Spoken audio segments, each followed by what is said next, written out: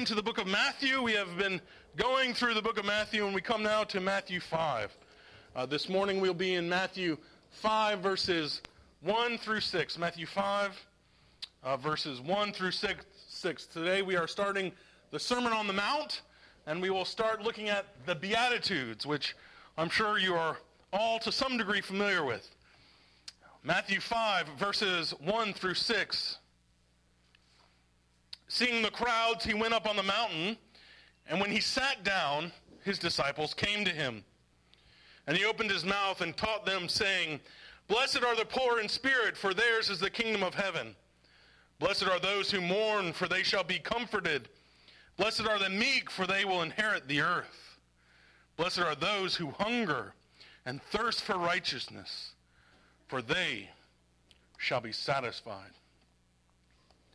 We all, each of us, spend a lot of our life trying to be a certain thing. We want people to like us. We want to fit in. We want to be popular, right? I always remember that book. I've never read it, but it's entitled How to Win Friends and Influence People. That's our goal, to win friends and to influence people. And there are many different qualities that we look for in people, that we desire in ourselves. We like people who are agreeable, who are energetic, who are funny, who are intelligent, who are sensitive, who are wise. I've assumed, as this is the Sunday that I came here last year, that this is why you hired me, because I am all of these things. I will take your laughing as agreement.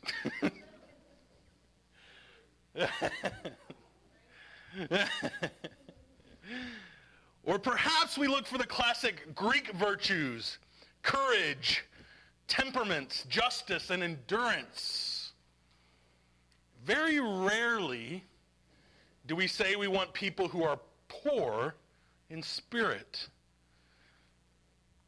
These first three Beatitudes describe a person who is weak, who is needy, rather than one who is strong. Last week we saw the miracles of Jesus. He started performing miracles. He started calling disciples to himself. But his healing brought in great crowds. But they came, many of them, just for what he could do for them. Jesus wanted disciples. So he began to teach. And he said, if you want to be a disciple, in essence, this is what it looks like. So as we come to this text, there's 3 points I want us to see. First, I want us to see the meaning of blessedness. What does it mean to be blessed? Second, I want us to see the neediness of blessedness. And finally, we'll see the righteousness of blessedness. The meaning of blessedness, the neediness of blessedness, and then finally the righteousness of blessedness. Let's start by looking at the meaning of blessedness. What does it mean to be blessed? Each of these lines here begins with, blessed are. Blessed are the poor in spirit. Blessed are those who mourn. Blessed are the meek. This word can mean happy or free. But this is not ordinarily what we think of happiness. We don't think of happiness as coming from being poor in spirit. We don't think of happiness as coming from mourning or from being meek. More often than not, we think of happiness that comes through food. My wife made a cake yesterday that made me very happy. We think of entertainment. We go see a movie and we're happy. Maybe we like working on cars or fishing or golfing or shopping. All these different kind of things can make us happy. We all pursue happiness in some way. However, we'll see here that this is not the way that Jesus thinks of happiness.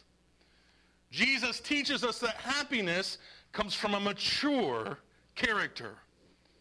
Finding pleasure in all these other kind of things is fleeting. Food will go away. Entertainment will go away. or they can be taken from us. But Jesus tells us, this is what you need to have a happy life. This is what the pursuit of a happy or blessed life looks like. And he starts with the first three Beatitudes, which describe weakness and neediness.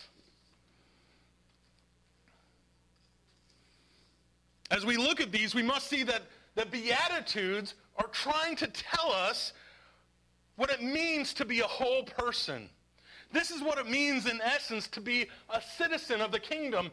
Jesus came, and even before him, John the Baptist came, proclaiming the kingdom of God. And now Jesus comes to us and says, okay, you want to be a disciple in my kingdom.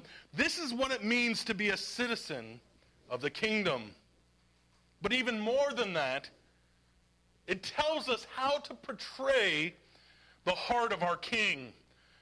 Our King is Jesus. As we come into the kingdom, the goal is to be more like our Master. And as we look at all of these Beatitudes, we can see that Jesus took them on.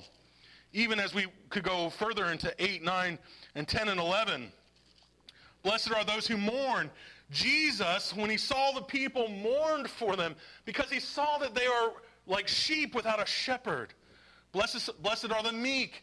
Jesus indeed was meek and humble. He laid a gentle and easy yoke upon his people.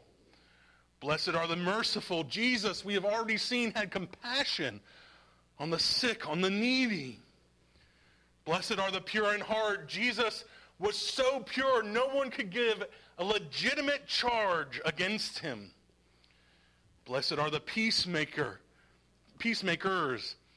Jesus offers ultimate peace freely to us.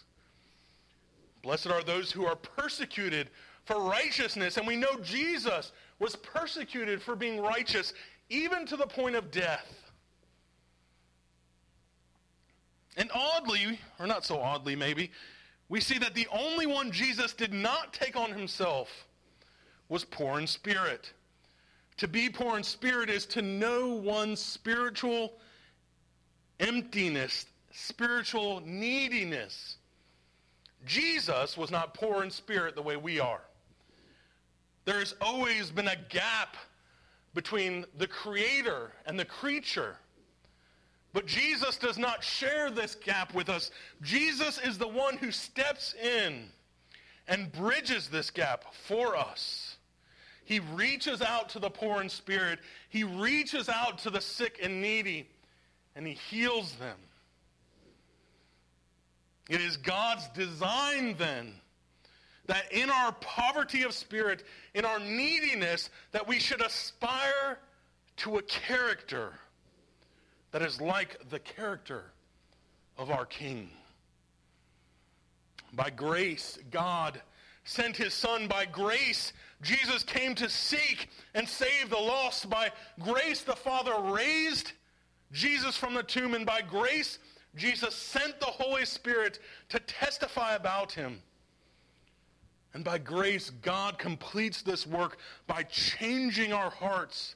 And because of this, we are to conform to his image. We are to be like him.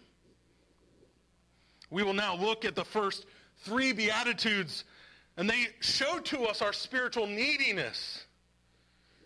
And then we will look at the fourth one, which states God's promise to those who that states God's promise to meet those needs. And then next week we'll look at the last three, which describe the result of being righteous. So let's start now by looking at the neediness of blessedness, the neediness of a happy life.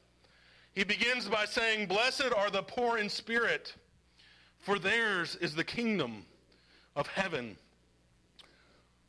But we have to first ask this question: who are the poor in spirit?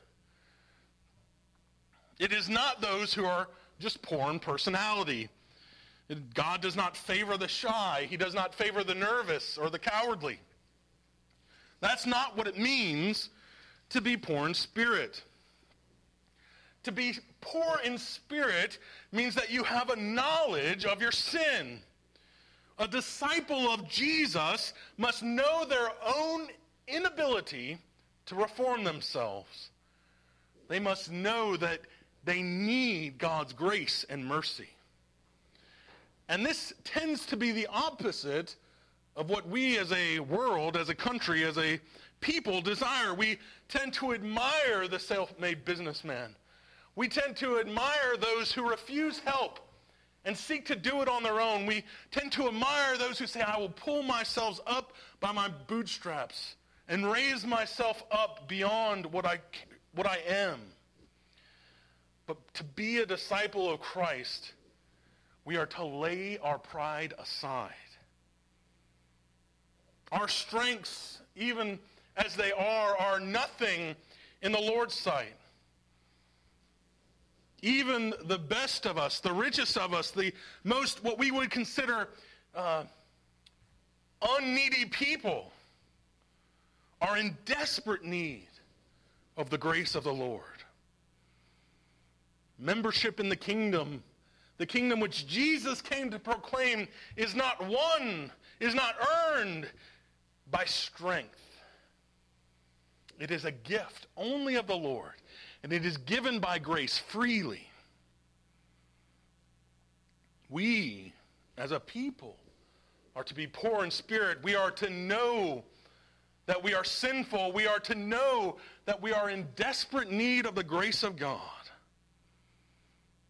And this is something that is not lip service. I think it's easy to say that we're needy, to say that we need Jesus, and yet I think we're all at times guilty of saying that we are needy and guilty of saying that we need Jesus, but then acting as if we can do it ourselves. Well, you just need to buck up. You just need to pull yourself together and just do it. But this is not what he teaches us. It is to understand that we cannot do it, that we cannot help ourselves, that we need a Savior.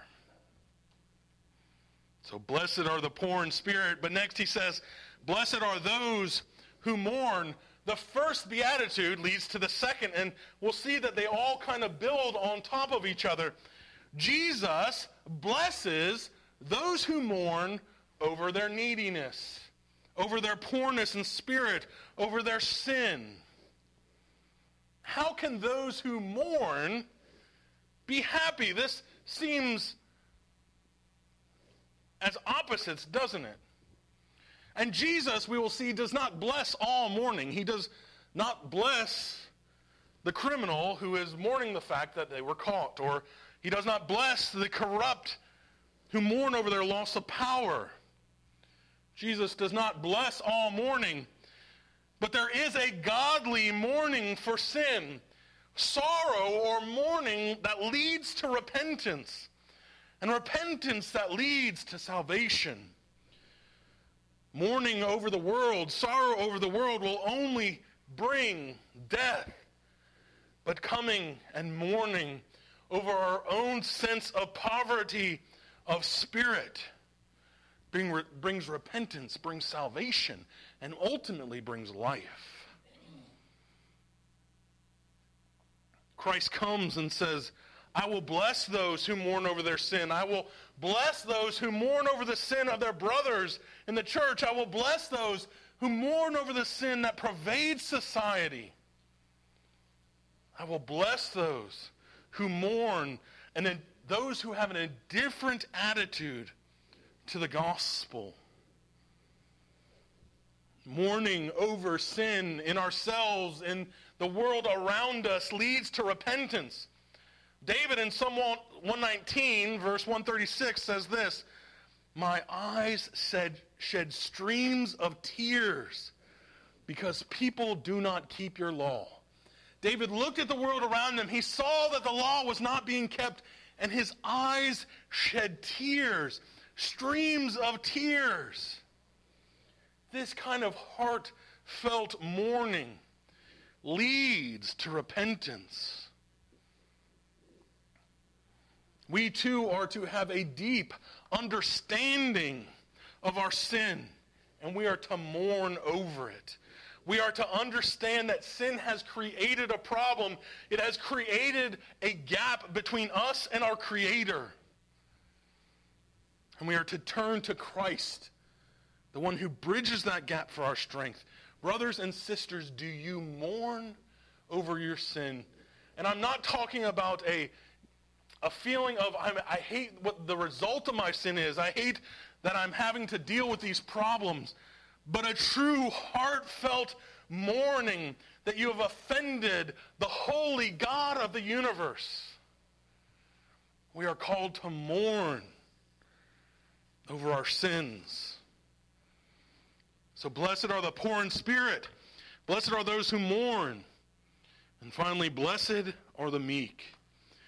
Those who truly mourn over their sin, those who truly understand their neediness, will be meek. The meek personality suffers indignities without complaint. The aim here is to please others while not asserting the self. For Jesus, meekness is a character trait. It's not just a disposition. It's part of who we are. It's the opposite of ambition and envy.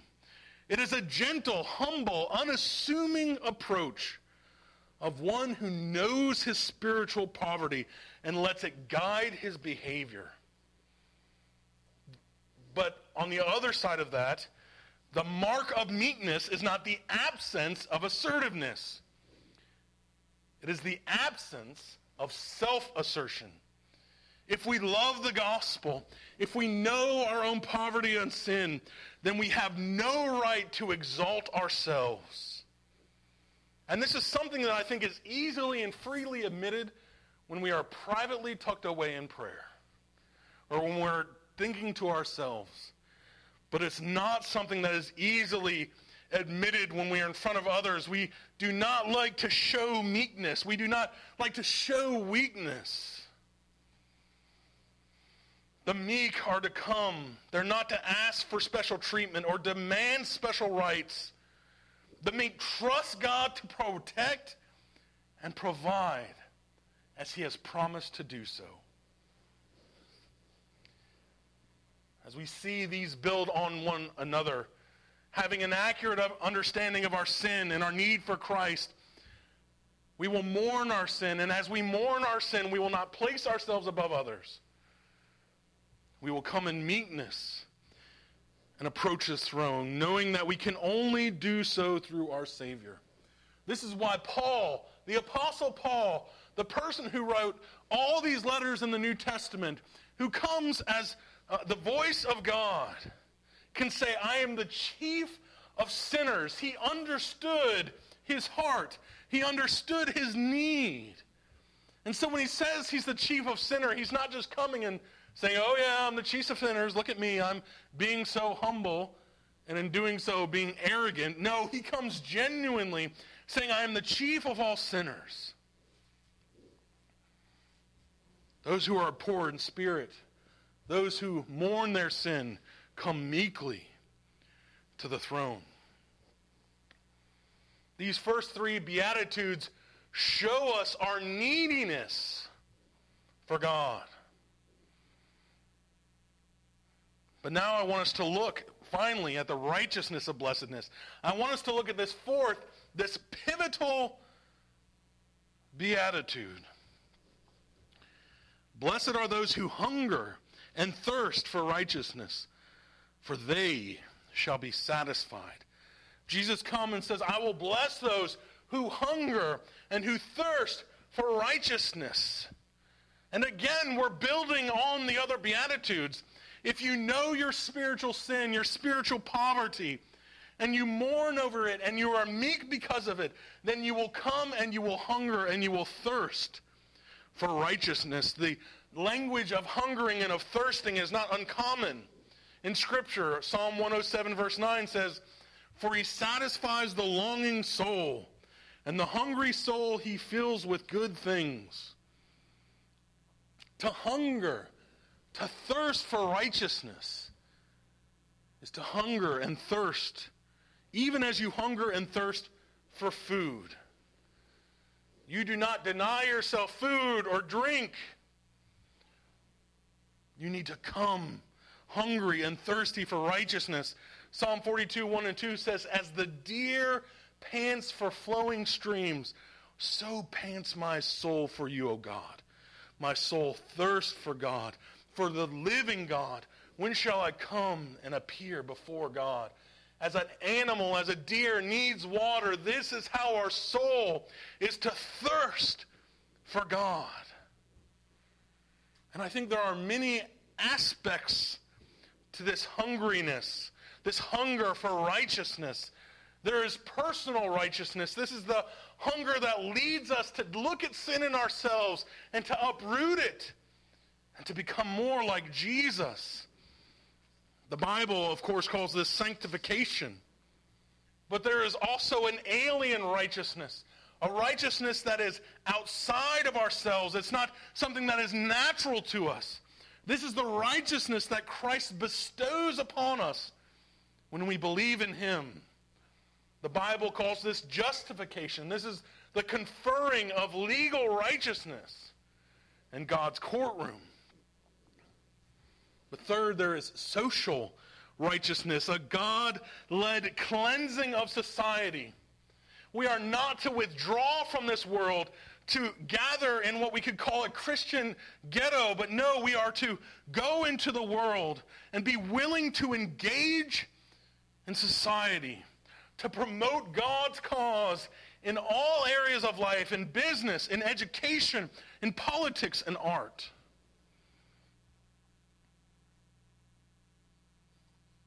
While the disciples see the world as it is, they are also to anticipate something that is coming, that is greater, something that will be. We are to be making the world like the world to come.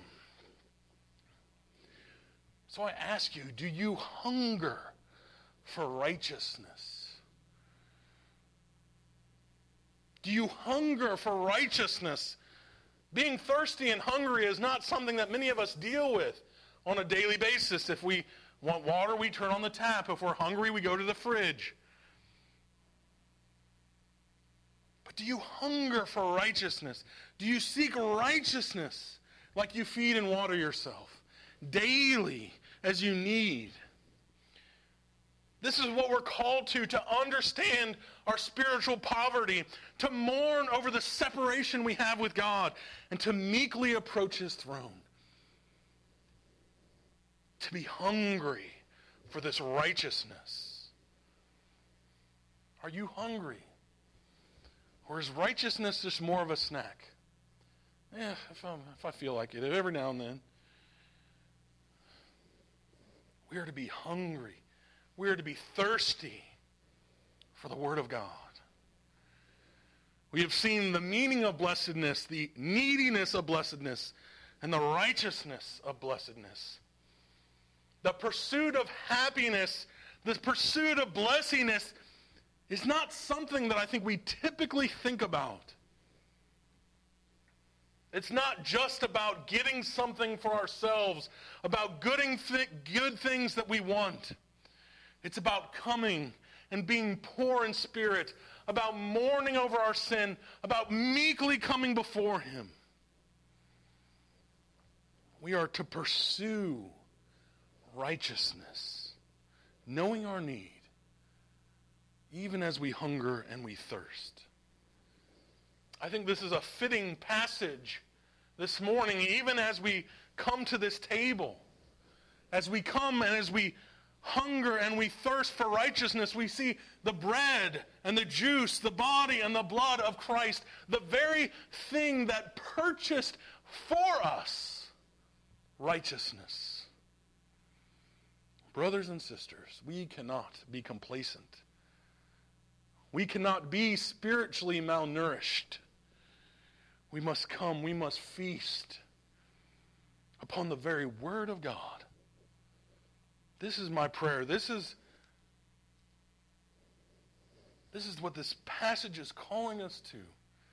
May we be convicted not to be spiritually malnourished, would we come, would we feast upon him?